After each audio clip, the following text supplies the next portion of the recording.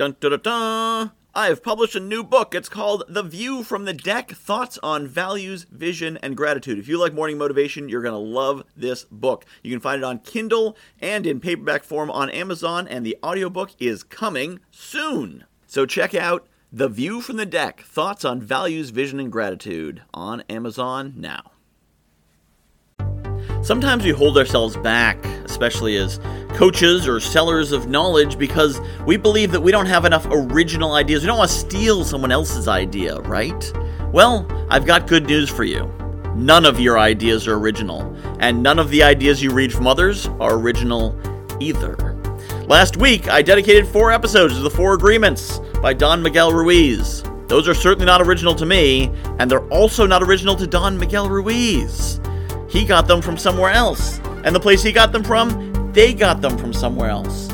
Every idea you have ever heard is derivative and learned from somewhere else. It may seem original, but it's still synthesized from other ideas. But it doesn't even matter.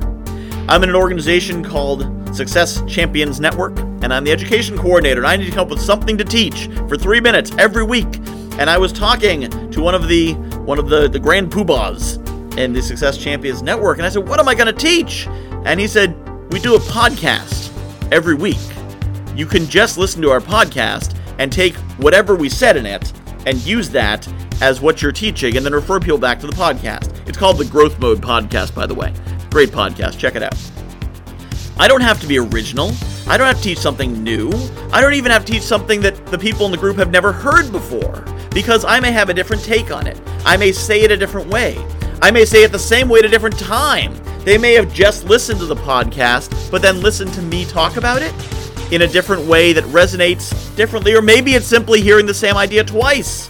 You may have just read the 4 Agreements, and then you hear my podcast say, oh, I didn't think about that way. That's a different twist. Or maybe the music wakes you up so you hear it more differently. It doesn't matter. You can simply synthesize other people's ideas and share them. Now, don't steal credit. Don't be like, this is my entirely original idea. Hey, check it out. I came up with 4 agreements. Aren't they great? Share. Give credit where credit's due. And that's okay. That's what a bibliography is for. That's what footnotes are for. There's a whole mechanism in the world of scholarship for pointing out this is someone else's idea. As long as you give credit, it's not plagiarism. As long as you give credit, it's simply amplifying and transmitting ideas. Not everyone has read that particular book. Not everyone has been to that particular meeting. I discovered some time ago that I can appear brilliant by going to an event committee over here, and the next day going to an event committee over there, and they're both dealing with the same thing, and I have an hour of discussion from the previous day I can draw on, while everyone else in the meeting is hearing it for the first time. And suddenly I look like an event running genius, simply because I'm taking an idea from over there and I'm bringing it over here. Your ideas don't need to be original. You could just quote me or quote anyone else. As long as you're quoting them, it's awesome. Your ideas don't have to be totally original, because they never will be. I have published a new book called The View from the Deck, Thoughts on Values, Vision, and Gratitude. If you like morning motivation, you're going to love this book. So a lot of the same concepts. The basic principle of the book is that I was coaching clients, and they were telling me about their dream life, and I was recognizing elements of their dream life in my everyday life. And it made me realize there's things in my life that people are dreaming of. And there's things in my life that the me of a few years ago would absolutely have given his right arm for, and chances are you've got the same.